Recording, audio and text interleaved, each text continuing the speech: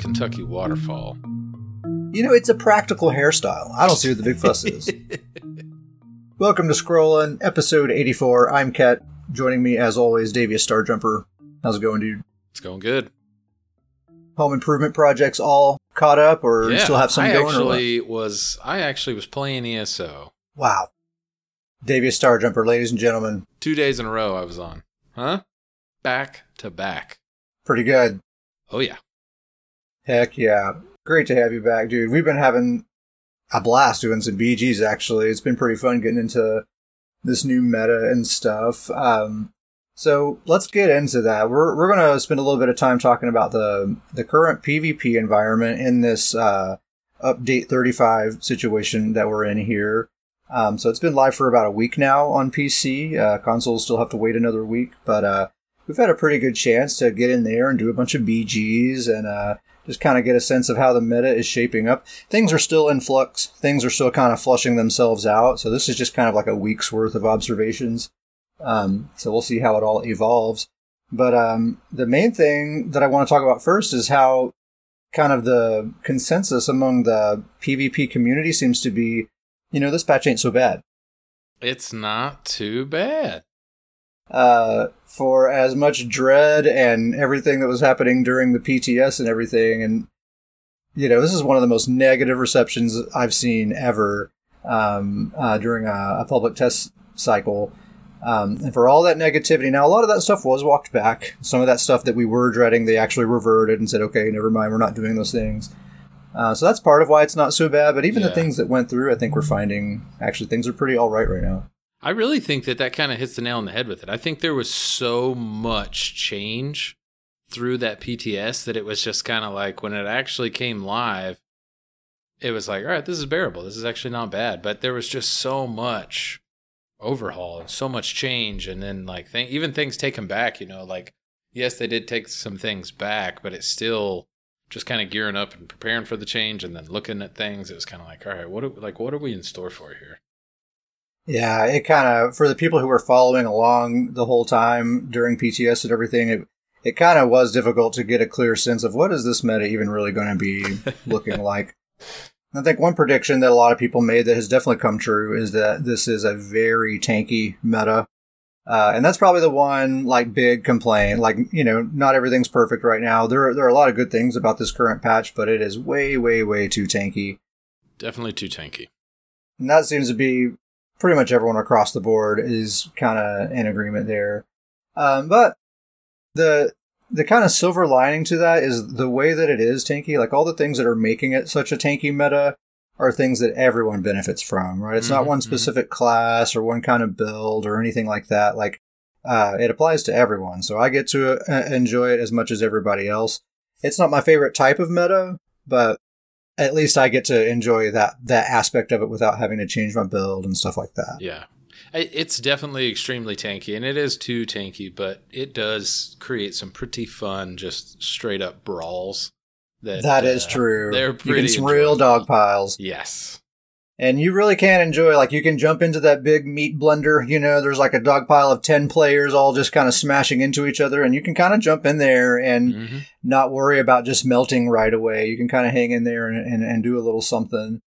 Davis, I know typically you don't mind tankier metas compared to me, or as much anyway. Yeah, I really do enjoy tankier metas, but this one it's like just over the line for me. It's a little bit too tanky in the sense that there's not a lot of kills.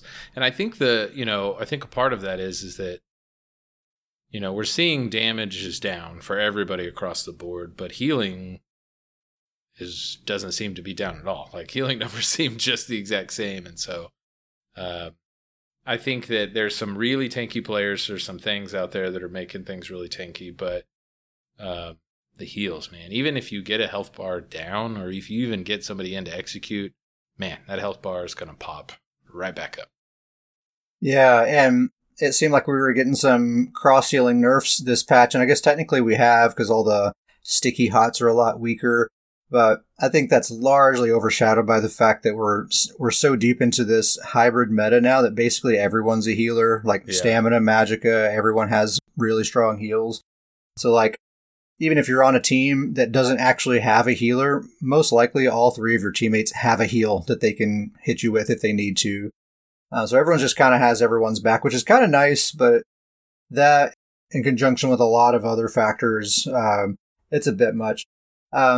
So some factors that are contributing to this tanky meta, to this high survivability meta, there's quite a lot of them.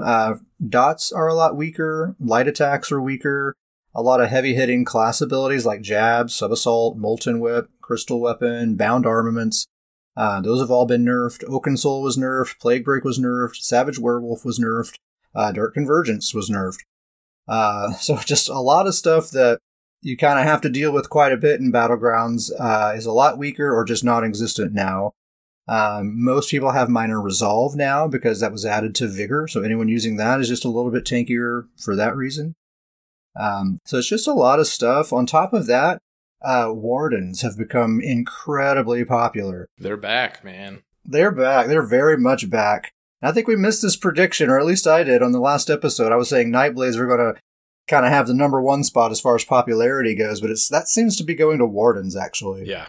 Yeah, I mean, they definitely, I can't tell if it's because they've been just completely absent for so long and now you're just seeing them, or if it's just the fact that they really are the most popular, but they are definitely back. I think they are definitely the most popular class choice right now. I'm wondering as the patch goes on if that's going to continue to be the case, though, because the thing that Wardens are really, really good at is basically staying alive, like not dying, and keeping their teammates alive and making them stronger. I'm really not seeing a ton of Wardens just raking in the kills. You know, as many Wardens as I'm seeing, as many really good Wardens as I'm seeing, I'm not seeing astronomical kill counts really from any Wardens. And I think right now people are just kind of excited that Wardens have been buffed and they're more competitive, and they're just kind of dusting them off to play with their Wardens because they haven't in a while. Mm-hmm. But I think as time goes on, people are going to be like, all right, I need something that can get some kills. Where's my Sorcerer? Where's my Nightblade? I think that's going to evolve a little bit. But that's contributing quite a bit to the tanky meta as well, because Wardens, they heal their allies. They give everyone 10% extra health. They help everyone keep their armor buff active. So just their presence alone, there's a very high chance you're going to have a Warden on your team in Battlegrounds. So they're making you tankier on top of everything else that's making you tankier. That's a big, big part of it as well. They've got a tanky kit for sure. Extremely. I'm going to be talking about my Warden later on, but I'm testing some things out, going back and forth. But the what's the other morph of Shimmering Shield? I can't remember the other one. Crystallized Slab, is that what it's called? Yeah, so I was actually testing Crystallized Slab, and on my Warden, it has a 40k damage shield. 40,000. Yeah. I mean, I was testing with that, and just seeing that, oh my gosh! I mean, there's some seriously, and that's just one of their, that's just one thing they have, but they've definitely got some serious tanky. An extremely good defensive kit. Yeah, absolutely. So it's definitely a good time to be playing Wardens. But I do think that their popularity is going to decline a bit over time, just because they don't seem to have that killing power that other classes have, even now. Now, I was saying that Nightblades, they're not the number 1 spot in terms of popularity, but I am seeing a fair number of them out there. Probably fewer than I was last patch. Like, there were a ton last patch, but a lot of those builds were crutching pretty hard on Oaken Soul. And I think, even though Nightblades have gotten some really nice buffs this patch, I don't think all those buffs added up, make up for the Oaken Soul nerf. So I think a lot of those people are kind of bouncing over to Wardens right now. But I do think that Nightblades are well represented in Battlegrounds. I see a few of them in every match almost. Hybridization has been really good for them in Battlegrounds. There was a time, we've said it lots of times in the past on this show, don't bring a Nightblade to Battlegrounds. If we're playing in a group, like we don't want to. That's like the least desirable spec to have. But hybridization has helped them quite a bit. Like, I can heal my team now. Absolutely. And Nightblades seem to be pretty balanced at the moment. Like, mine does really good damage. He gets really, really good kills. He's probably my best build right now, honestly. Yeah. But I definitely don't feel like it's overpowered. I'm not just running away with it or anything like that. as far as Battleground specifically goes, I think this is probably the best spot Nightblades have ever been in. I think that just like what you said there is their ability now to heal and throw heals out to the team, combined with, like they've always been with the stealth and things like that. They're very difficult to kill, and they usually don't have a lot of deaths. And so, low death count and then throwing out team heals, that actually works out to be a pretty great team member in a Battleground. Yeah, and they have the damage to kind of justify their presence as well and get those kills. Crimson says Nightblade can't go into Battlegrounds. Well, in the past, they were kind of the least desirable, especially Stanblades were the least desirable spec to have because they weren't really very good at ganking people with no CP, and they didn't really have any kind of group utility of any kind. So they're just like literally anything else is a better choice for group synergy and all that stuff. Not really the case, though. I think they have a really good spot in groups now. Yeah, for the longest time, it was if you had a Nightblade on your team, you were basically down a team member in fights. And you're right, that's not the case anymore. It has changed. Yeah. So anyway, good for Nightblades. They're not the number one spot, but honestly, I think as this meta evolves over the next couple of months, I think we're going to see them pretty close to the top.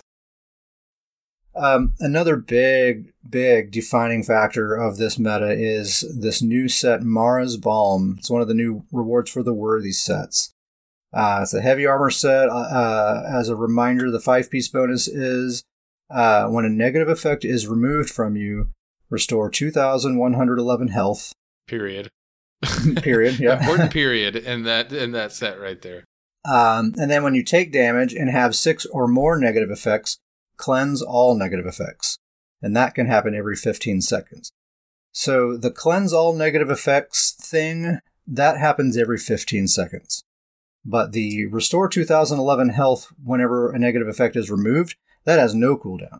So when that, you take damage when you have 6 or more negative effects, and then all negative effects are cleansed. Well, when all of those effects are cleansed, each one of those effects procs that 2,111 heal. So if you have 6, say you have 6 negative effects on you, they all automatically cleanse, and you get a 12,000 heal at that moment, plus cleanse everything at the same time. Mm-hmm. So that's pretty strong. That's a very strong thing, but that's not even what makes this set so strong, right? That has a 15-second cooldown. If that's all it was, you can just wait for that to happen, and you have 15 whole seconds to kill that person. That would be no big deal. But what makes this set so strong is that 2,000 heal, when a negative effect is removed, that procs way, way, way more often than you think it would. Because it's not just when an effect is cleansed, it says when it is removed. And what it considers to be removed is like almost anything. Even if a dot just naturally expires, that counts. That procs the set. If a status effect runs out, that counts. If an effect is reapplied, say someone applies Major Breach to you, and they apply Major Breach again, well, then the previous instance of Major Breach counts as being removed, and so that procs the set to heal you as well. So there's just a lot of instances where you end up proccing this thing when you wouldn't think it would. Yeah. And it creates a lot of situations where you may, you're laying your combo into someone, and you think that you're working them down, and then you kind of go through your combo, and their health just builds back up. It's almost like as you're throwing things on them, you're just healing them rather than actually damaging them. Oh yeah, I've seen troll builds, quite a few actually, that'll just wander out into the middle of a battle, and they're not even holding block. They're not attacking anyone. They're just standing there waiting for someone to attack them because they know they can't die. And guess what? They're right. They can't die. Yeah, they're just healing right back up.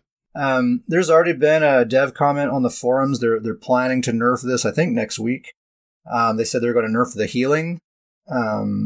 So I don't know if they really are aware of what's making it so strong, which is the fact that thing has no cooldown and that so many different things can proc it.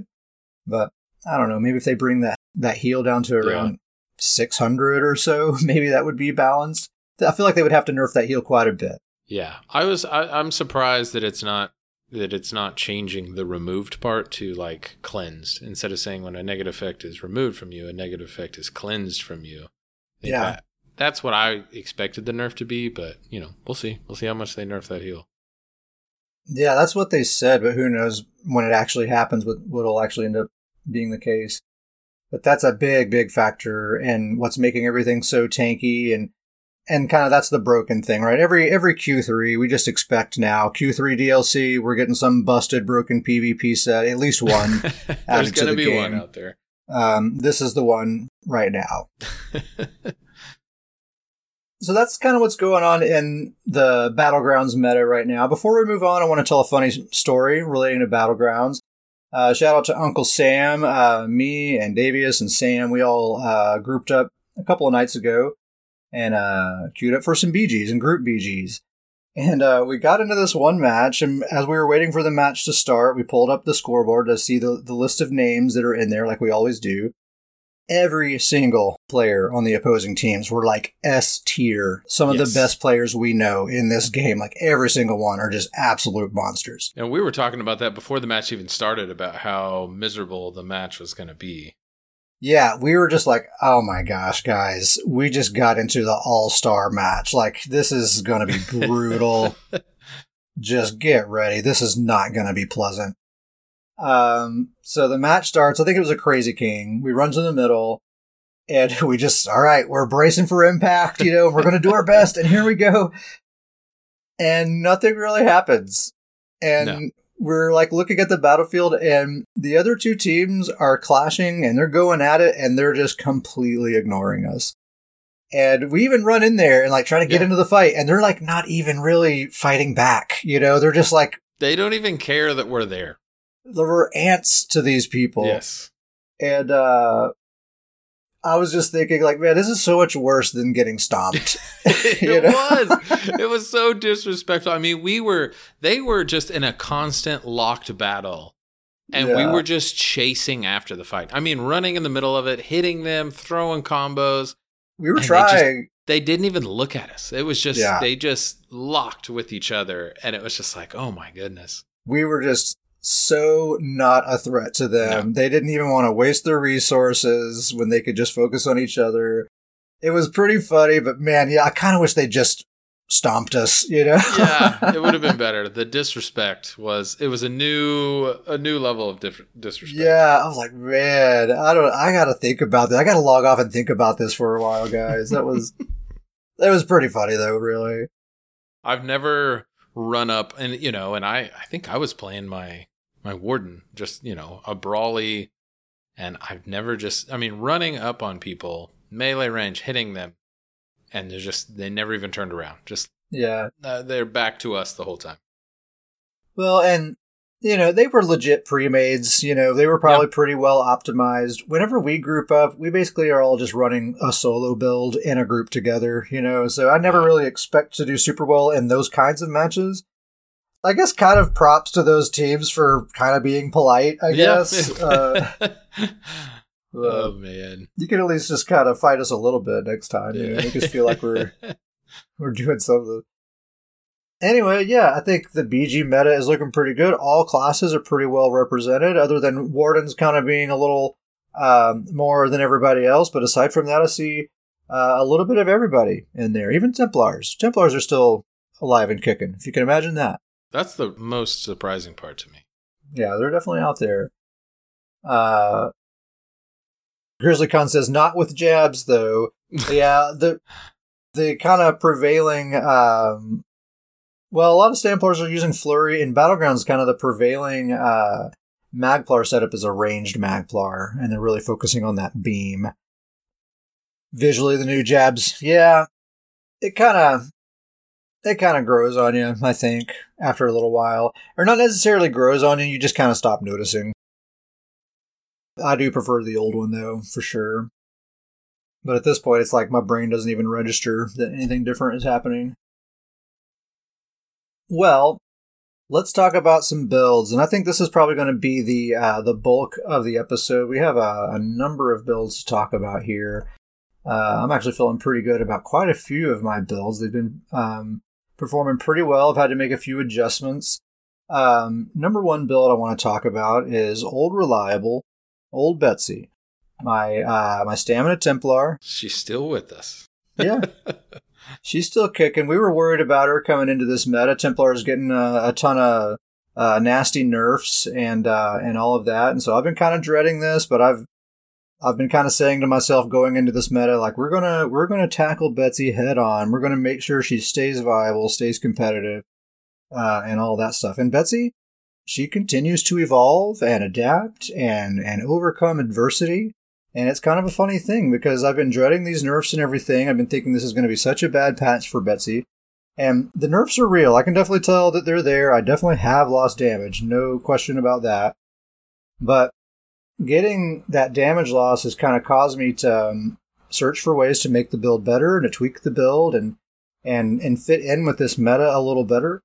And I think the end result is really that I have a better build than I had before even. We still have lost damage, but that's just something we have to accept. And basically everyone has lost damage this patch, you know. So in my experience so far in Battlegrounds, it kind of evens out. I feel like I'm doing less damage to everyone else, but they're all dealing a lot less damage to me as well. So that's just what the meta is right now. So I guess all of that dread and everything was just kind of for naught. I've been playing with Betsy more than any of my other characters since this patch has dropped, and I've been having a pretty good time. The build has been tweaked a little bit. The gear setup now is Deadly Strikes as a double bar set, Wretched Vitality as a back bar set with a bow, the Vatishran two-hander on the front bar. That's right, I did Vatishran Arena.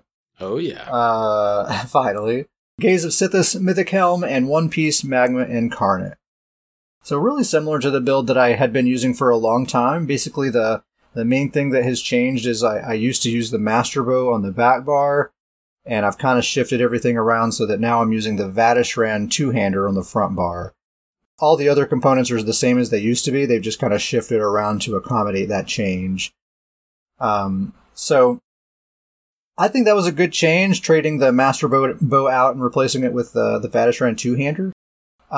Master Bow is nice, but the thing about it is you have to hit someone with poison injection, and then you get 330 weapon and spell damage against that target. Right? And if they dodge it or if they cleanse it or anything like that, you have to keep casting it on them and make sure it stays on them, or you're missing out on a lot of your damage.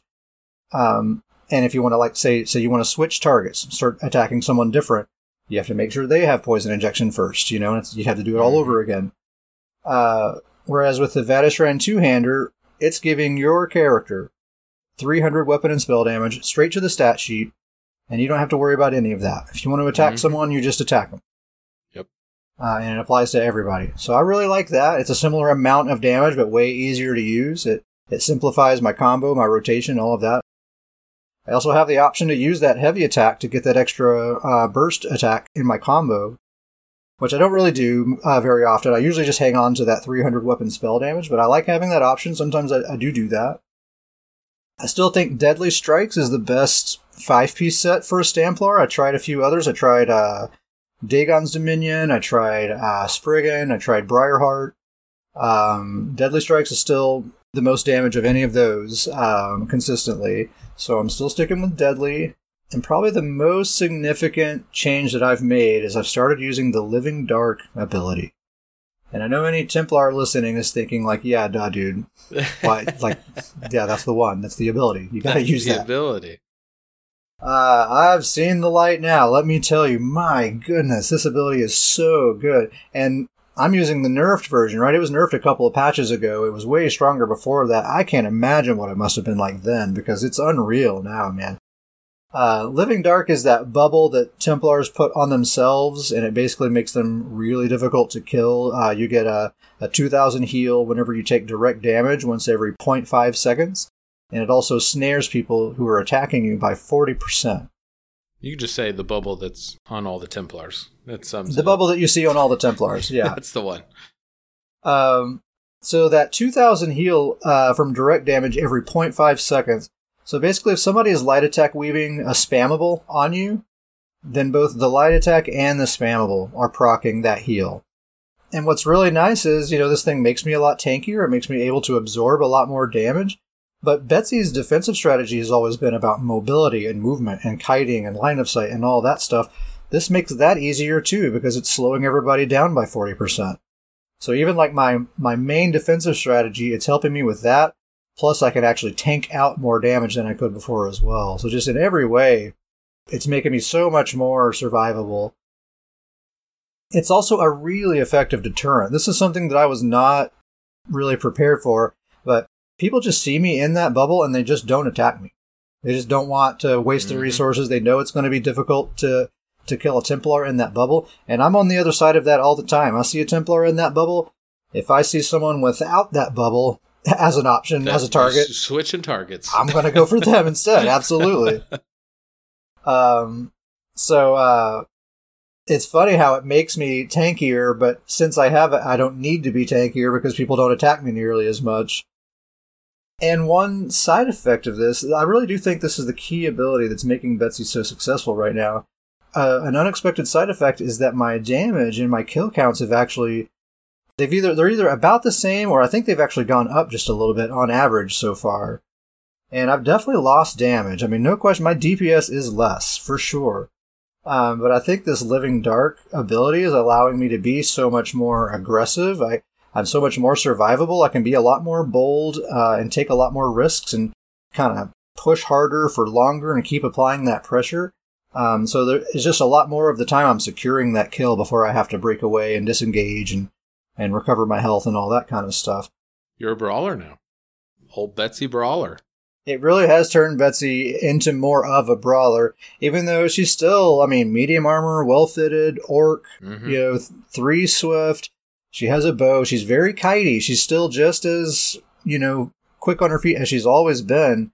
But yeah, she kind of also is kind of like a brawler right now, which I think that's kind of the problem with this meta, is everybody is a brawler regardless of what else is going on in the build, Yeah. So, anyway, if you're interested, if you want to see Betsy with this setup in action, I did put up a 5-minute clip on YouTube a couple of days ago. It's just a 5-minute, there's a song playing. It's just showing Betsy having a good time in BGs. If you just want to see it in action, you can. Just search for Kit Sparrowhawk. And in the description of that video, there's a link for the written version of the build if you want to see all those details. Really quick, this won't take long, but just while we're on the topic of Templars, I want to talk about Butch Mahoney, my Magicka Templar, who has just been collecting dust for months and months, probably 6 months at this point. It's been a while. Well, ever since hybridization, I just play with Betsy. Betsy can do everything Butch can do. Hybrid. Yeah. That's exactly what happened. So that's kind of what is happening to all my Magicka builds, really. But quick shout out to Uncle Sam for helping me come up with this idea. Is that Sam's third shout out for the episode? Where's the tally? Who's keeping tallies? But we're actually seeing quite a few of these kinds of builds pop up. So we're not the first ones to come up with this build idea by any means. This seems to be the Templar build. For the Templars that you do see out there, this is kind of the most popular type of setup. So the idea is I'm going to take this character back to being a ranged build, which was his original setup. He used to be a ranged Templar. So I'm going to use the Crushing Shock ability for my spammable, the Javelin for a stun. It's an unblockable stun. I'll have Purifying Light. I'll have the Radiant Oppression Jesus Beam Execute ability, which is majorly buffed. That's the one big buff Templars got, was that ability. And that's a whole lot of damage. That's a lot. And then I'll have the Meteor Ultimate. And basically the whole idea is just to ramp up that Jesus Beam Execute. So I think I'm going to use the Deadly Strikes set, because that'll apply to the beam. And I'm going to do 3 Bloodthirsty on the jewelry, and that'll all apply to that beam, ramp up that execute damage as well. So I think that's going to be really strong. The combo is just going to be put Purifying Light on them, toss a Meteor at them, throw the unblockable Javelin to stun them, so they have to eat that Meteor, and then burn them down with the beam. I think that's going to work pretty well. That beam is unreal. I just put a quick build together in the build editor, and with that, the beam has a 16k tooltip over 1.8 seconds. So if that gets the full 500% execute multiplier, that's 80,000 damage. Oh my gosh. Over 1.8 seconds. That's not counting the Bloodthirsty jewelry, ramping that up with another 1,000 weapon and spell damage behind it as well. So that thing's going to be just ridiculous. Yeah, that's going to be the finisher. Yeah. So I'm excited about this. I actually have not put this build together yet. It's just in the idea stage right now, but I'm excited about this. I've been needing a way to differentiate this character from my Stamplar, because for the longest time they've kind of just been identical, and so that just means I just play with my Stamplar all the time. This dude going to being a ranged build, I think there'll be more times where I'm like, I'm feeling like I want to play range today, and I'll pick this character. Yeah, absolutely. Anyway, Davius, why don't you take the mic for a little while? You've been playing with Bear Claw, your Stamden. Bear Claw the Nord. Stamden, he's a warden. Let's just put it that way. He's a warden anyway. He's a warden. We don't really know what he is anymore. It's all blurry these days. I'm actually curious because we talked about this build a couple of days ago, but I think you've been kind of all over the place the last couple of days. All over the place. This is the build that right now I am full in the depths of the theory crafting. Like, I am full in the depths of... We're in the weeds here. Oh, yeah. Every day he's changing a little bit. I actually, I was telling you, I just did a Battleground with Sam just a couple hours ago and had a different build, trying out different builds. So definitely in the weeds with the theory crafting. His kind of locked in build that is kind of the go-to right now is more of a warden pet build, if you will. It's a 5-piece Defiler, which we'll come back to that one in a second. But that's annoying as crap. Yeah, 5-piece Defiler, 3-piece Agility, the Maw of the Infernal Monster set, 1-piece Trainee, and 1-piece Oakensoul. Okay. And then obviously, so kind of what I say, the reason I say Pet Warden is that he does do the bear ult. That Defiler summons the, I don't know what that thing is called. Is it the one with the hunger? Is that what it is? Yes, the hunger. Thank you. Yeah. So it summons that hunger that spews poison, and it can stun you, and it's AoE damage. The Maw of the Infernal Monster set summons the Daedrith. And so he kind of throws all this stuff out there. And it is a fun build in the sense that it really just creates a kind of havoc for the Battleground. It really does. I've been on the receiving end. We were queuing up for some solos last night, and we ended up on opposing teams a couple of times. And man, it is a mess to deal with the bear and everything else. It's a wacky all time. Over the place. And so I do like that part of it. I think that I really like that setup. And it's the reason I say Stamina Warden or Magicka Warden. I don't really know what he is. I'm actually using the Magicka version of the Cliff Racer for that 400 weapon and spell damage. Very nice. And so it kind of ramps up the damage. But everything else on the build is stamina with that setup, in the sense that I use, it's Oakensoul, so it's only 1 bar. But Warden is built for Oakensoul. They really only need 1 bar and they're set. But I use the new Deceptive Predator wings, minor evasion, and that's working great. With the new buff to wings, where it actually it gives you that snare removal. Snare removal. Thank you. That was what I was looking for. That is great. That ability is fantastic now.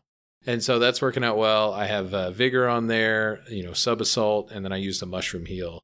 And the build's very tanky, throws a whole mess on the Battleground. I mean, there's just stuff running around everywhere. And it does decent damage. Kind of like what you said earlier, it's not a kill count build. It's not going to get a whole lot of kills, but it is kind of a good brawler build that will do decent damage, throw a mess on the Battleground with all the stuff out there.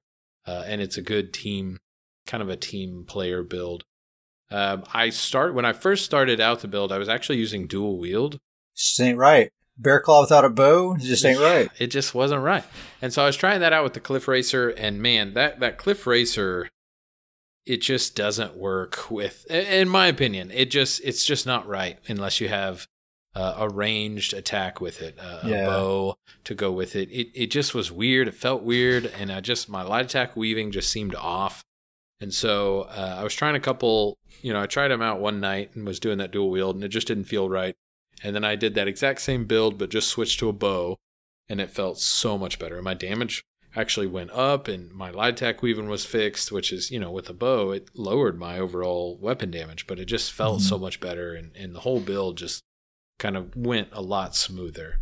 And so that's kind of that's the go-to build right now. But like I said, I am fully in the depths of theory crafting. And with all of this warden buffs, Magicka Wardens specifically, got a whole bunch of buffs. And so I'm really looking at potentially switching Bear Claw to a Magicka Warden, or at least seeing what that looks like. I'm already using the Cliff Racer, the Magicka morph of the Cliff Racer, and so for that weapon and spell damage. The Magicka version of the Sub Assault, while it is that second attack is delayed by additional 3 seconds, it is a much larger tooltip. First of all, the very first attack, both of them are 3 seconds. The very first one is a larger tooltip, and then the second one, while it is has that 6 second delay, it's almost a double the damage tooltip. And so there's more damage with that. And then I already use the Magicka damage, the magic damage version of the bear. Mm-hmm. And so what I've kind of looked at is all of my attacks are magic damage. The Cliff Racer, the Magicka version of Sub Assault, which I think is what's it called? I can't remember what it's called, but it's on the tip of my tongue. I was just looking at it. Deep Fissure. Thank you. It took me a second. Deep Fissure, and then the bear. So all three of those, that's all my damage that I do on the build, and it's all magic damage. And so I've been playing around with this build idea of what would happen if I switched all those, did all full on Magicka morphs and put War Maiden on there, which is the 5 pieces 600 damage buff to magic damage. Mm-hmm. And it makes the tooltips through the roof. I mean, they are crazy high. And I've been kind of in the build editor testing it out, and I've even tested it out in the regular game. And it is crazy high damage. He hits so much harder, and I like how much he's hitting. He's just laying in the damage, but I've really struggled to figure out what to put with the War Maiden. So it's Oakensoul, War Maiden, and then I've tried a whole bunch of stuff. I've tried Wretched Vitality. What was that? No, what's that say you said, Ken? What are you talking about? Wretched Vitality. I do think Wretched Vitality is a possibility, because here's the thing, and this is really gonna make you hit the Wretched Vitality siren. The problem when I switch to this is sustain. The sustain is miserable trying to set him up as a Magicka Warden with the Oakensoul 1-bar build. I've tried all these different sets. I mean, I went deep into my sets. I put Briarheart on there. I put 7th Legion on there because I do have Vigor on there. And so I thought, the new Vigor gives the minor resolve, so that should kick it on, which, by the way, the new Vigor does not proc 7th Legion. It should, but it does not. I spent like 30 minutes trying to test that out. Took Oakensoul off because I thought maybe that was it because it's already given you buffs. Nope.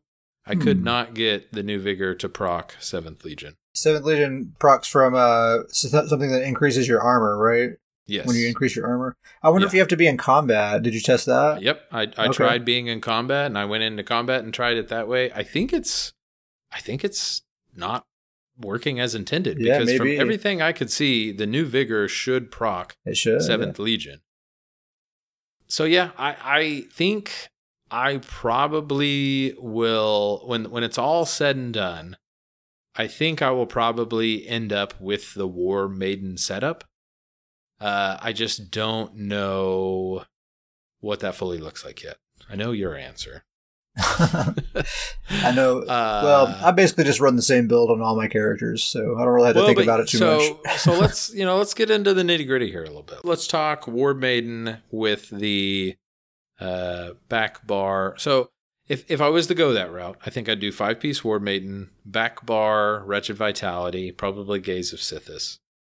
But the problem is that I was thinking, and you know Wretched Vitality pretty well, is that if I go with this setup, it's pretty much almost entirely a magic build at that point. Well, here's the thing. So, Wretched Vitality is an excellent set for magic builds, too. That's what I was about to ask you, is that Wretched Vitality always strikes me as this hybrid build, but if it's just a magic build, is Wretched Vitality still worth it? Yeah, I think so. I mean, there might be something else that's more ideal, but I use it on a couple of Magicka characters because, we talked about that set on the show before. It's 2 sets. Even if you only look at just the Magicka recovery that it's giving you, that's a whole entire set. It's a full recovery set on its own. And then plus having all that stamina recovery is good for any build. It's going to allow you to be really still be like very athletic and all that kind of stuff, Yeah. and still feel like a stamina build. Yeah. So yeah.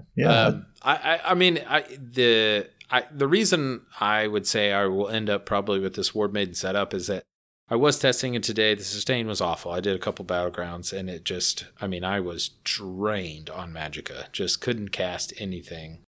But when I had that first kind of couple of times to go through the combo, the damage was insane. It was getting up to about 6,000 weapon damage, and that's not including that 600 that the Ward Maiden is putting on the tooltips. Mm-hmm. And so it was a whole lot of damage, and it was hitting hard, I could tell. But I was just almost every fight, and especially with the meta the way it is now, so tanky, sustain is in my opinion a little bit more important than it's been, because you have to sustain these long brawly fights. Yeah. And as soon as you run out of resources, you're not going to get someone down with the meta fights that's right now. Fights last a while. Yeah, you're right about that. And so I do, if I do go that route, I'm going to have to figure out something with sustain. It may be Wretched Vitality. This may be the one that finally does it. And I think it has plenty of damage that it doesn't really, I think it has opportunity to put a sustain set on there. It's got a lot of damage, and the tooltips are very and high. you could double bar War Maiden and do like a Black Rose Prison Bow on the front bar, and that would be some extra sauce there as well. Yeah. That'd work pretty well. There's definitely opportunity there. And here's the thing is going from the Stamina Warden, his like I said, I use the it's the wings, and then the Stamina Mushroom Heal, Sub Assault, Vigor. The other appealing part to switching to kind of more Magicka based is, while Vigor is great and the Mushroom Heal is also fantastic, I'm switching to Arctic Blast, which is one of the best abilities out there right now. Yeah, it's so good. It's unbelievable. And then I can also swap out that Vigor for the Shimmering Shield, or the one I already forgot the name of. You already reminded me once. But Crystallized Slab. Yeah. And swapping out the Vigor for that, and then the Mushroom Heal for the Arctic Blast, is just more appealing. It's a lot more effective. Those are two much more effective abilities that make me a lot tankier. It's a lot more CC, and they're just better abilities in a BG. And so those are also kind of pushing me towards this potential War Maiden build, is that the bar just looks better. It's just better abilities. That's kind of what I'm testing right now. I at least got some battleground testing in to see how much damage it laid into it. It was taking some chunks of health. But every single time I just kept running out of Magicka. And so that's, if I'm going to go with that setup, I've got to figure out some sort of sustain effort. Wretched will solve that for you. Wretched solves all your problems. I mean, it really will. And then it's not even like you're really losing damage, because chances are you're using a Recovery Mundus, and you can change that, and that is a really good point, because I am using the Magicka Recovery Mundus. But like I said, fully in the weeds right now with the theory crafting in this build. But even going back to the base build right now, where it's that Pet Warden, it still feels really good in Battlegrounds, and it's performing really well. So kind of what we were saying about Wardens, he's feeling really good right now, regardless of the build I'm throwing on there, and I'm having a lot of fun with him. That's the Bear Claw I know, with just like a bunch of chaos happening. That is his go-to, is the throwing all the. So here's, I'll go a little deeper in this. And this is going to be exciting for you. I was going to save this surprise for later, but I'll say it. I'll throw it out there now. You're going to be a fan of this surprise. Oh boy. So the idea is that if I drop Defiler off of this build, Defiler is poison damage. And so I've been looking for potentially different poison sets for my Bowcrow. So the potential is that if I take it off Bearclaw, I could throw it on my Bowcrow with the Swamp Raider. And here's the part that you're going to be excited about. The new Bowcrow name change. What? Oh, yeah. I don't know if everybody will get this. I know you will for a fact. But my Bowcrow's new name, it's Nord or Nothing. It's Nord or nothing.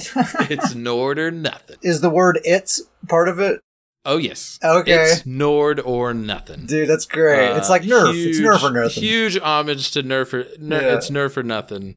But it's Nord or nothing, and it's that's the Bokro great. build. So I feel pretty good about it. His name was Chief of Grief, which is also great. That was a good name. It's a good Chief of Grief's good, but it's not Nord themed. So now we're going full Nord theme. It's Nord or nothing. You just thought of that while you were at work one day, right? And you're just like, I gotta change that. That's what I do all day home. At work, actually, is just think of Nord names. Like, what? All my notes in my office are just Nord names and what rhymes with Nord and all of the Nord cities. It's just pretty much that's what I get paid to do all day. You just keep getting promotions somehow. I just keep moving up. So there's some, I don't have the full build. I won't go full into that build, but ideally, Swamp Raider, Defiler, it's Nord or nothing, Bokro build. Feel pretty good about that one. I think that's potentially going to be a lot of fun. Well, it's funny you mentioned Bokros because that's exactly who I was going to talk about next is my Bokro. Bobby Bobango. Bobby Bobango. I dare somebody to hear you say that name and you just can't help it. You will repeat that name. You say Bobby Bobango. I say Bobby Bobango. Bobby Bobango. Bobby Bobango. It's got a rhythm to it. Son of Robert Bobango. Son of Robert. He does not prefer. He doesn't go by Robert. That's he's Bobby, but yeah, Robert is a very important man. When he gets a little older, we might call him Bob Bobango. I don't know. He's my Bokro, and I don't talk about this dude a lot, but he really is for as long as this character has existed, he's just kind of quietly, patch after patch, just been solid. He's really never been bad. And he's in a pretty good spot right now. I've tweaked him a little bit. He's still using a version of the build that he's been using with some changes. So he's doing Witch Knight's Defiance as a double bar set. Wretched Vitality as a back bar set with a two-hander. Black Rose Prison Bow on the front bar. Gaze of Sithis Mythic Helm and One Piece Magma Incarnate. So of course my template is in there like it is on all my builds. But that Black Rose Prison Bow, that's basically the new thing that I've kind of fit into the build, and that was a good move. That's that extra sauce I think this dude was needing, especially in this patch. He was kind of right on the edge of having like a pretty good amount of damage, but now with this real tanky meta that we're in, he needed some extra sauce. That Black Rose Prison Bow is exactly what the doctor ordered there. And he used to use that back in the proc meta back in the day, but the proc meta. We don't speak of that. Oh, that was Bobby's best patch by far. He's never been the same since that meta ended, but he's still really good. So I'm liking that Black Rose Prison Bow. Witch Knight's Defiance 5-piece set. Don't sleep on that set, man. It's a very, very good set. I think people sleep on that set because they see the 5-piece and think, well, that's not a whole lot of damage. But the 2 through 4 is what makes it go through the roof. Absolutely. Yeah, that's exactly what I was going to say. That 5-piece is decent. It's like 369 weapon and spell damage against targets that have a poison effect on them. And it can be any poison effect. Doesn't even have to come from you. So yeah, that's it's an okay-ish amount of damage, but yeah, the 2 through 4 piece bonus, it's just weapon and spell damage all the way down. Just a giant old stack of weapon and spell damage. So that with the 5-piece bonus all combined together, it's actually a very, very potent set. Really good. And for a bow build, it's hard to have high weapon damage. Yeah, it's difficult. But this dude's in the ballpark of 6,000 weapon and spell damage. Or actually just 6,000 weapon damage, not spell damage, because of that set. So it's just a good build. If you're, this is the build I like to go to if I'm just wanting to play at range, which generally means I'm kind of not wanting to sweat as hard. I can kind of hang back and do a little something and help my team out. He's got that Resistant Flesh class burst heal with the Wretched Vitality, giving him plenty of magical recovery. So he has very good group support. All my stamina builds are taking a very similar form, right? They all have Wretched Vitality, they all have group support, but they're primarily offensive focused. I'm kind of liking it though. I like the fact that this build just this type of build just kind of lets me focus on the class and play the class, and I'm not relying on gimmicks or procs or anything else. It's just what makes this class good. Let's really focus in on that. That's what I like about this kind of standard build template that I keep using. Yeah. But anyway, Bowcrow's in excellent shape. Witch Knight's Defiance, Wretched Vitality, Black Rose Prison Bow, Sithis Helm, One Piece Magma Incarnate. He's fitting in pretty good with this meta. A Bowcrow's really fun to play, especially if you're rocking 6,000 weapon damage. You know, the Blast Bones, Blast Bones with the Bowcrow is just great. And so 6,000 weapon damage, I bet that Blast Bones is hitting pretty darn good. Yeah. Something about Necromancer, they're just really good as a bow build. It just works really well for them. Fits. Yeah. What's going on with Lord of Nords, man? It's time for the bi-weekly Lord of Nords update. The weekly Lord of Nords update. Here's the deal. We've probably said this before, but I'll say it again. Lord of Nords is officially my old Betsy. He's just always good. He's always the perfect build setup. He just feels good. Slightly concerned with some of the changes. DK's got slight nerfs, and they were kind of really riding high there for a minute. And so they're not, I don't think DKs are where they were, but he still feels great. No, they're not. They don't have permanent 100% penetration and are unkillable anymore. Well, so not quite where they were. Yeah, I'm not quite there. But that's the thing is that I never ran that setup with Lord Nord. So that really, when they nerfed that kind of setup, which it needed to be nerfed, that didn't really affect Lord Nords at all. I mean, obviously Oaken Soul nerf hurts, and he's an Oaken Soul build. But he's still great. We did some BGs with Lord Nords. He's still leaping, still Lord of Leaping, no problem. Just a reminder of the build. It's still 5-piece Warrior's Fury, 3-piece Potentates, 2-piece Bloodspawn, 1-piece Trainee, and then 1-piece Oaken Soul. And he's a spin to win build. He's got the spin, and then his spammable is that the Toxic Breath. I always say Flame Breath. It's the stamina. It's the Toxic Breath. The Poison Breath. Yeah. Yep, the Poison Breath. And then he just leaps. He just leaps, breath, and spins.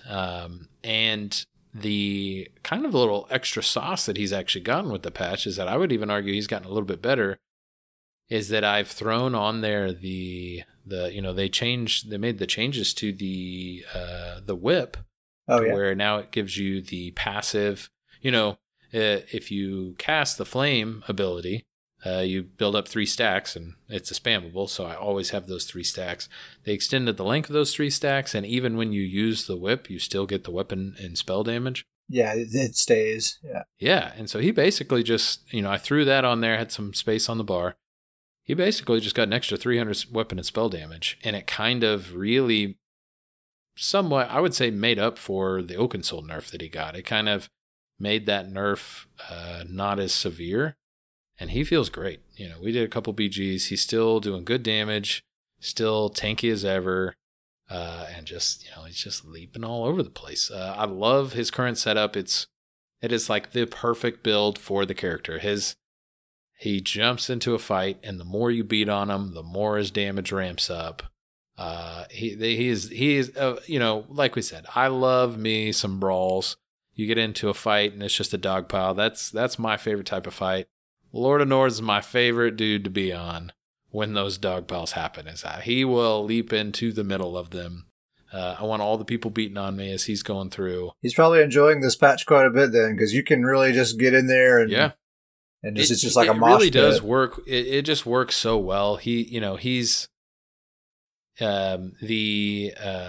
I should have written this down. I'm so bad about remembering ability names. But he uses I remembered it. The coagulating blood. Oh yeah. It came back to me. He uses the coagulating blood, and that heal it's the only heal on his bar because it's the 1-bar Oaken Soul. And that heal is so strong right now for him that's the only heal he needs. It works perfectly. I can cast that 2-3 times tops, and he's ramped back up. Mm-hmm. And then, about the time that if I'm starting to get concerned again, he's got a leap going. And so I really just alternate between leap and coagulate. And that's pretty much keeps him up for most of the fight. And he can just kind of alternate back between the two. And he's kind of getting resources and sustain from that.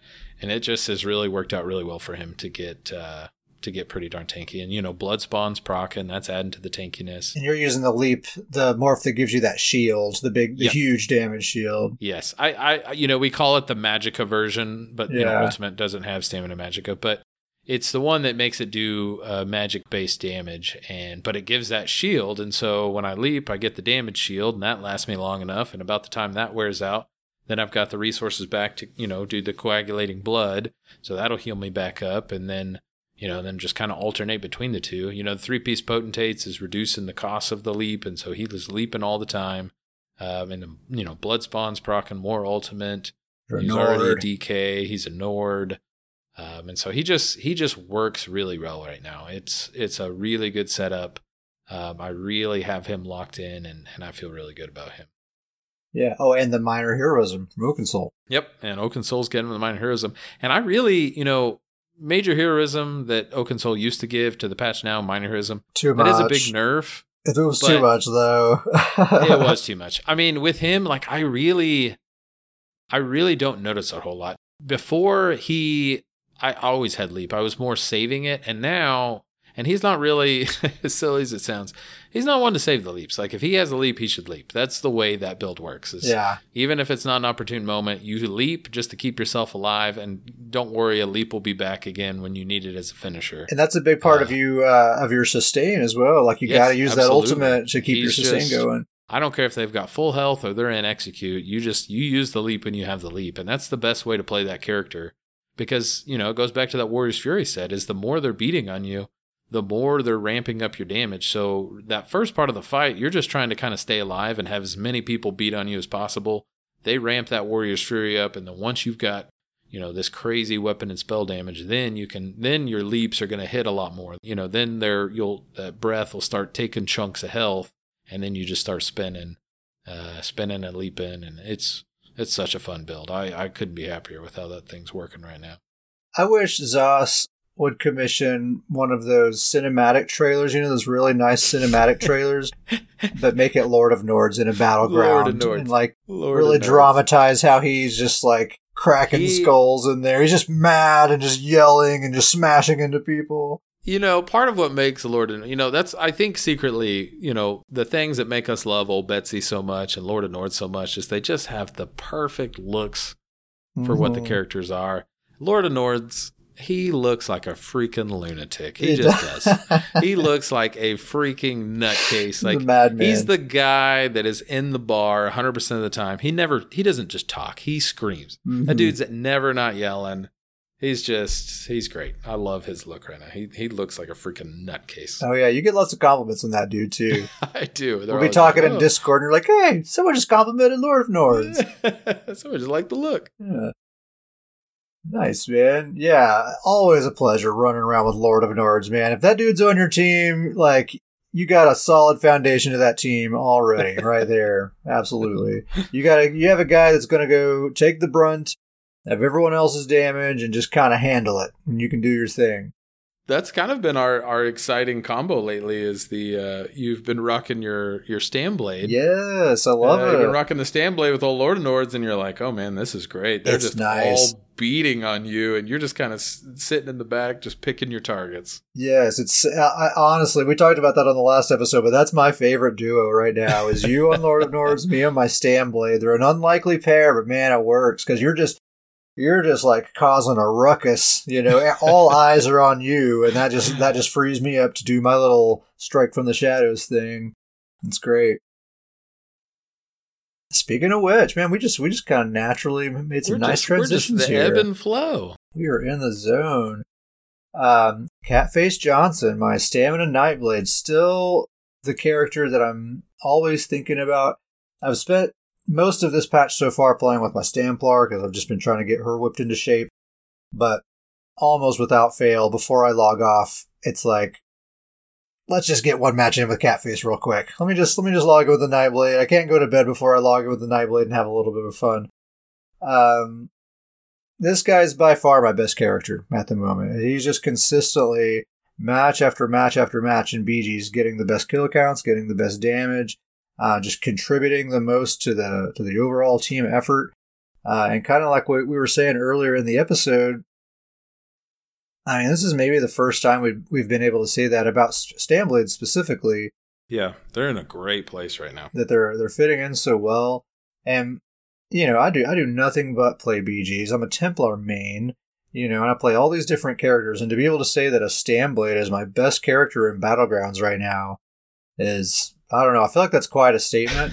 But it's just such beautiful poetry that it's Catface Johnson. Yeah. I've been rooting for this guy for so long. I know we've said that in past episodes, but it's just, I can't help but be excited. Been rooting for this guy for a long time. I'm talking years and years and years ago.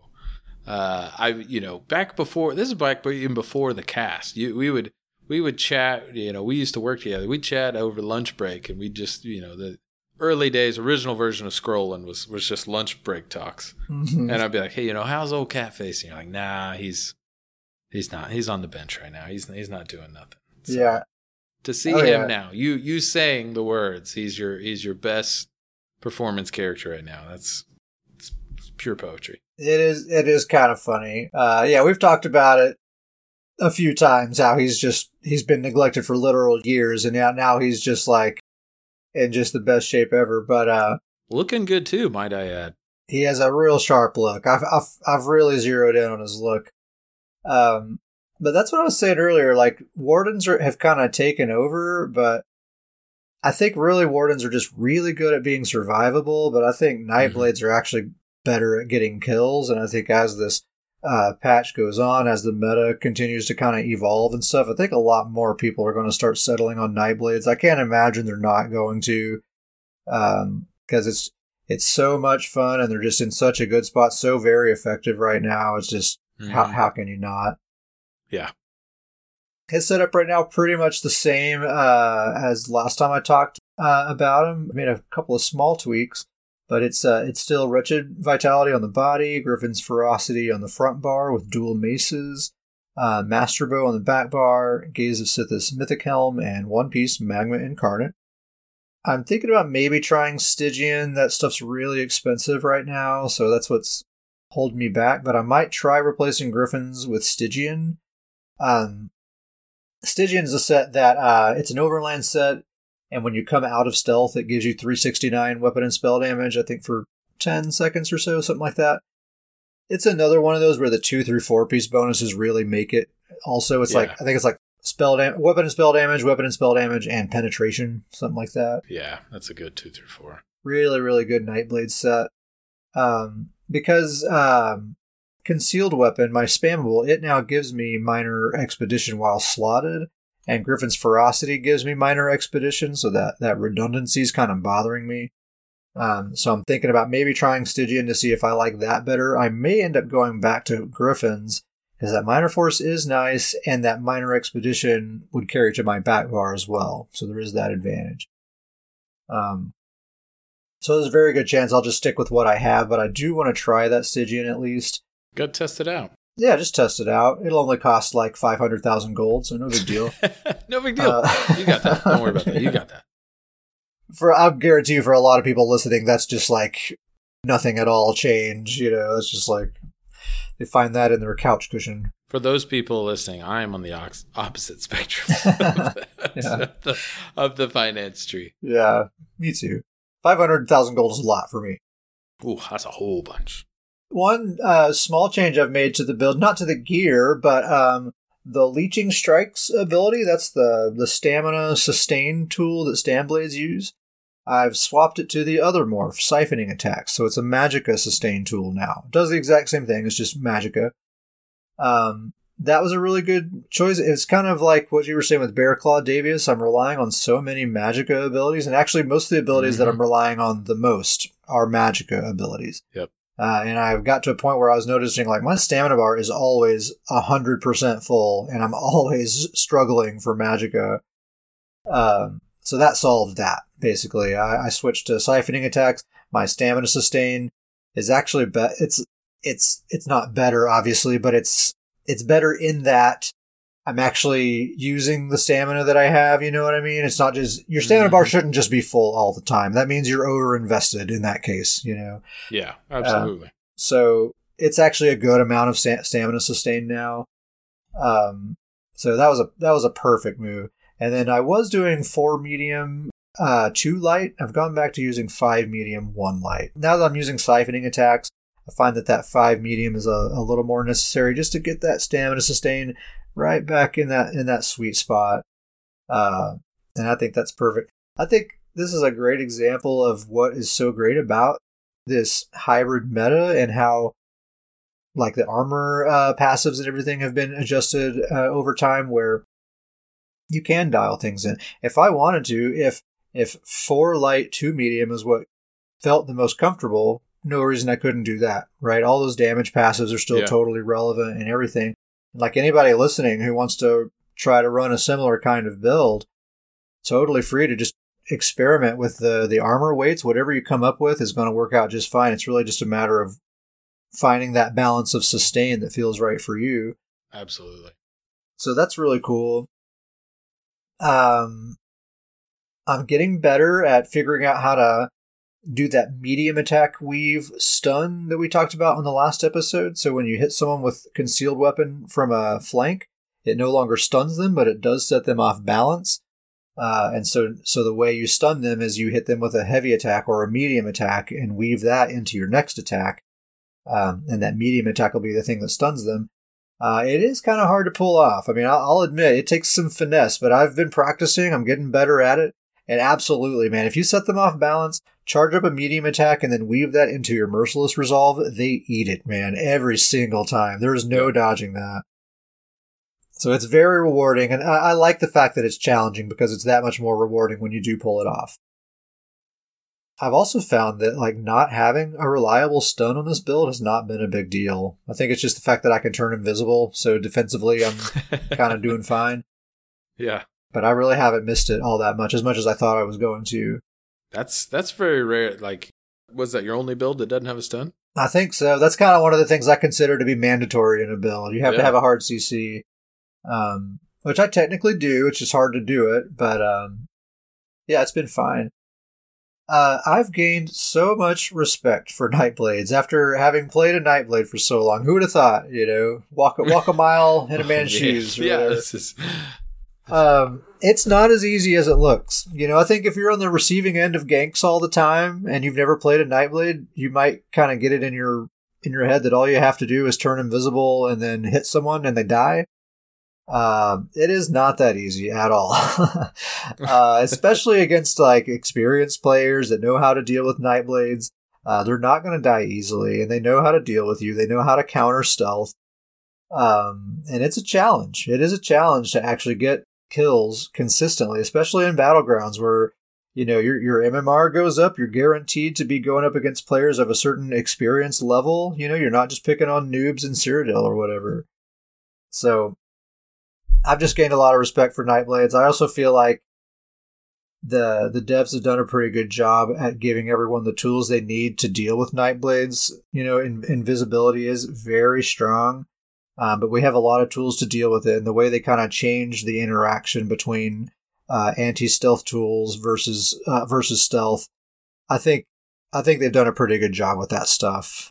Invisibility is a really tough thing in any game that has it. It's a really tough thing to balance, and I think this is about as close as I've seen it to being in a pretty decent spot.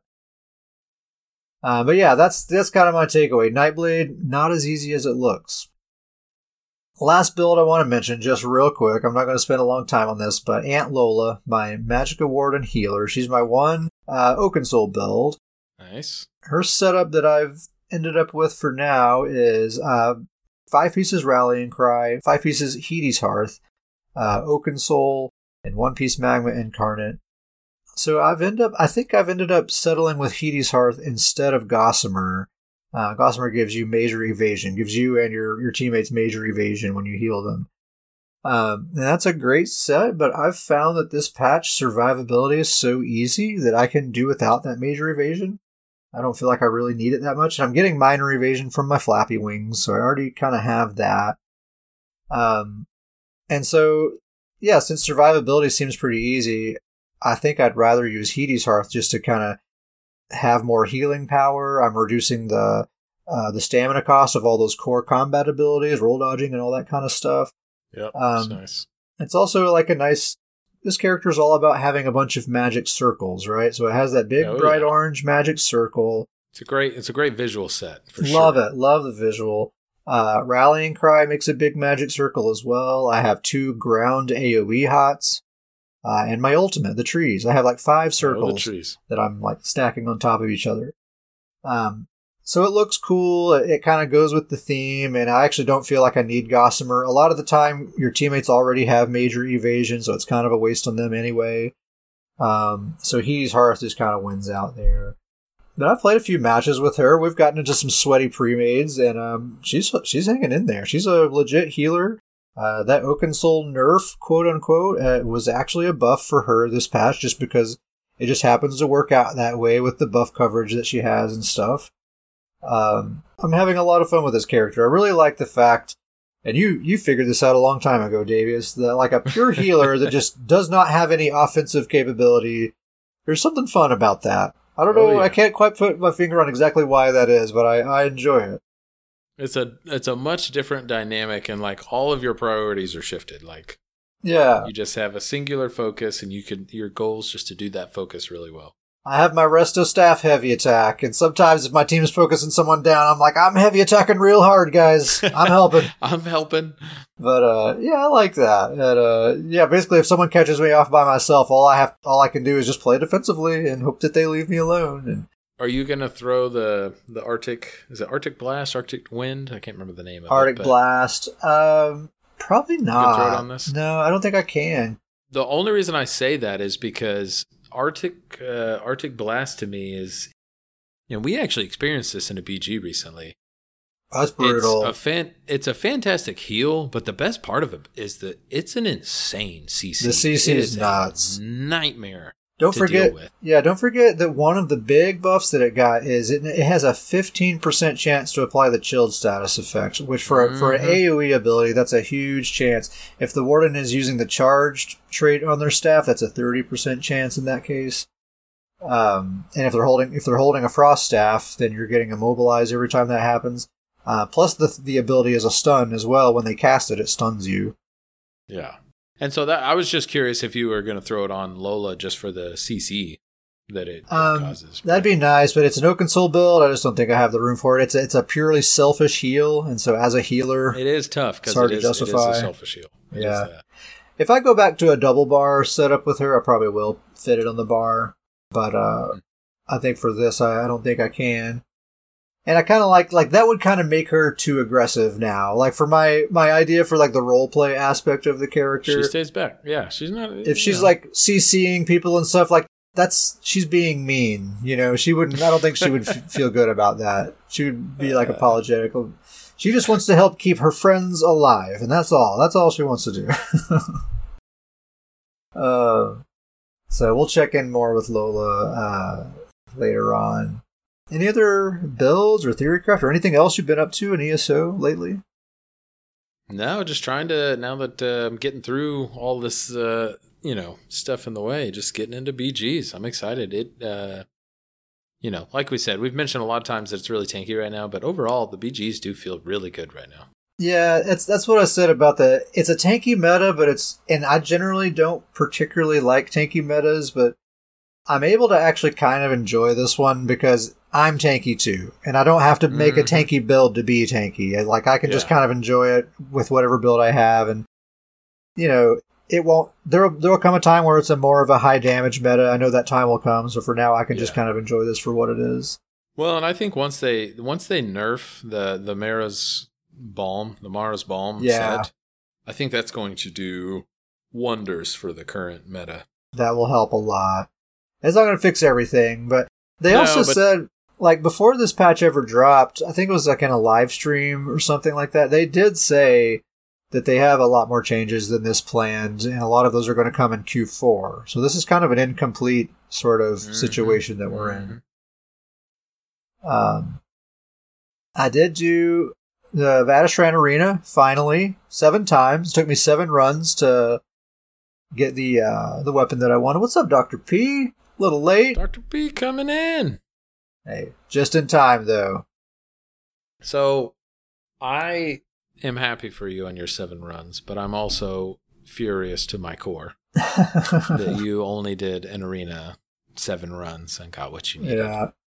It is such a I'm on both, that's a double-edged sword for me. I will be happy for you, but you don't know the pain.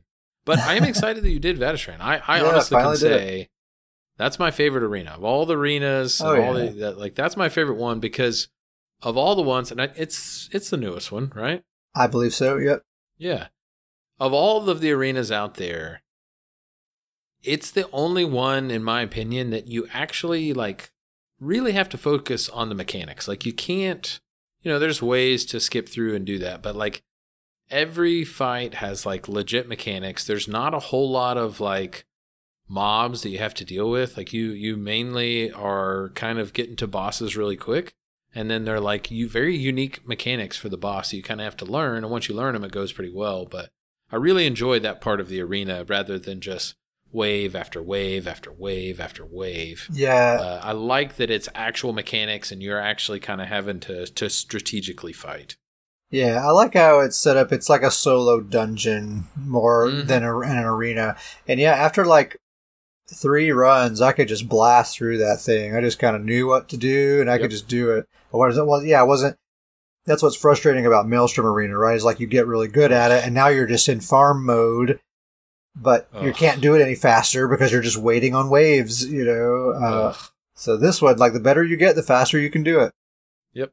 That final boss is really cool too. Trippy, weird and cool. But I liked it a lot. Yep, very good.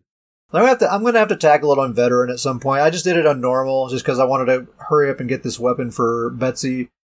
I'll have to try it on veteran. I hear veteran really isn't too bad. So I might give it a try at some point. In other news, I picked up the decon assistant, Gilladil, the rag picker. How dare you say that? I'm going to have to bleep that out. You're going to have to bleep that out. Funny title aside, that decon assistant is nice. Fantastic. It is so nice. Take the name out of there. It is a game changer. Man, I did not realize. I remember when they announced the decon assistant, I was thinking I could see how that could be convenient. I don't need it.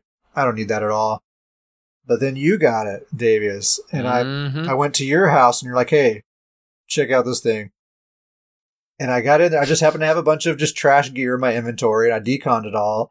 And it just became so clear all of a sudden, I can just do it all right here on one screen. It's so quick and easy.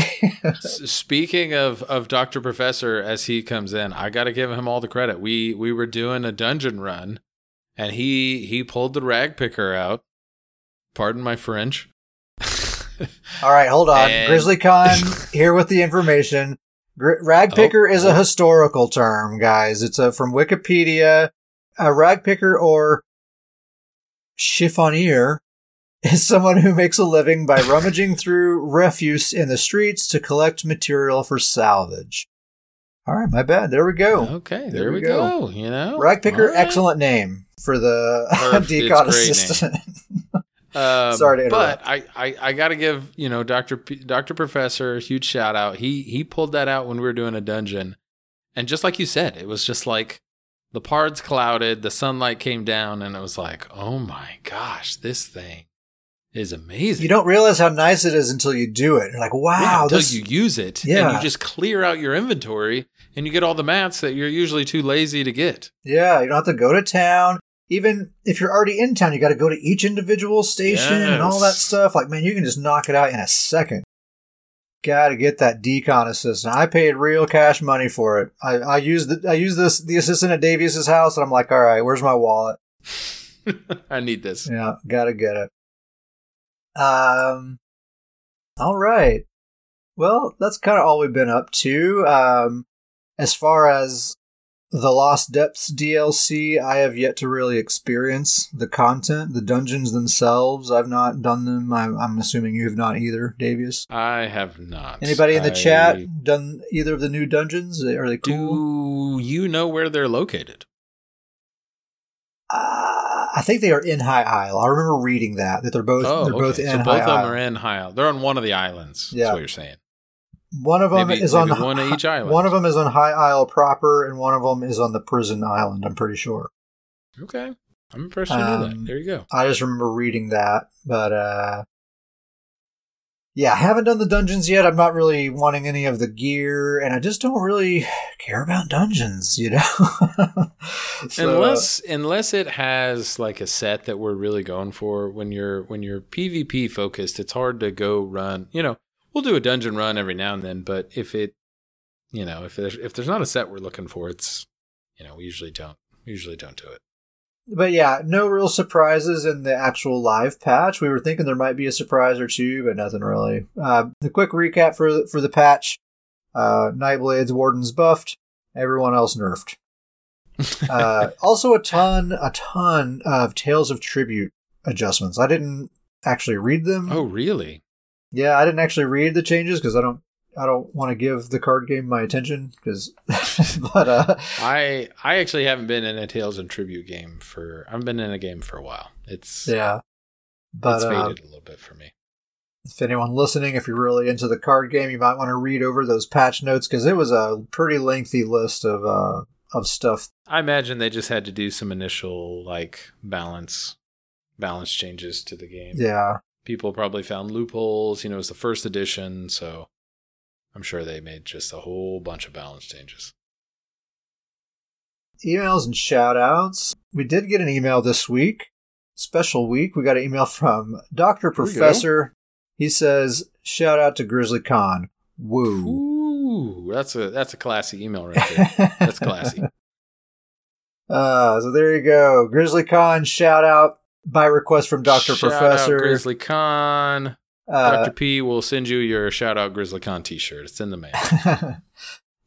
Shout out to Dr. Professor for sending us an email. Hey, there you go. Yeah. Dr. Professor says, shout out you guys. Oh, man. I think he's talking to us. I think he means us. Well, maybe he could be meaning just the rest of the chat. Well, that's a good point. Shout out to the chat. Who we got? Mr. Moon, Grizzly Con, Dr. Professor, Crimson Knight. Sam was in here for like 10 seconds until he realized that we were recording a podcast that he bounced. Does Q-pops for his BG. Yeah. Yeah, shout out to you guys. Thanks for hanging out with us. It's been a lot of fun. It's been a good time. We have a guild. It is called Stoons Goons. It is the best named guild on the PCNA server. It is also the official guild of the Scrollin' Podcast. I've told you, my only request for a bleep is you just bleep out named. But it is the best named guild. I know, but it's just going to be you saying Stoons Goons, best bleep guild on the server. Then people say the best, they'll think I'm saying best damn guild on the server. Yeah, that's what we're looking for. That's go Stoons. If you'd like to be a member of Stoons Goons, send us an email at scrollandpodcast@gmail.com, and we'll get you in there. Or if your guild roster is full, that's okay. We'll invite you to the Discord. That's really the home of the guild anyway. And anyone who's in the Discord is a fully fledged goon as far as I'm concerned. So scrollandpodcast@gmail.com if you want to join up with our little community here. Also, scrollandpodcast@gmail.com. Send us an email if you just want to send us an email about anything. Suggestions about the show, questions, stuff you'd like to hear us talk about, build ideas, tell us a joke, say hello, anything you want. Scrollandpodcast@gmail.com. What else we got, Davius? I think that's it. See you in the BGs. See ya in the BGs.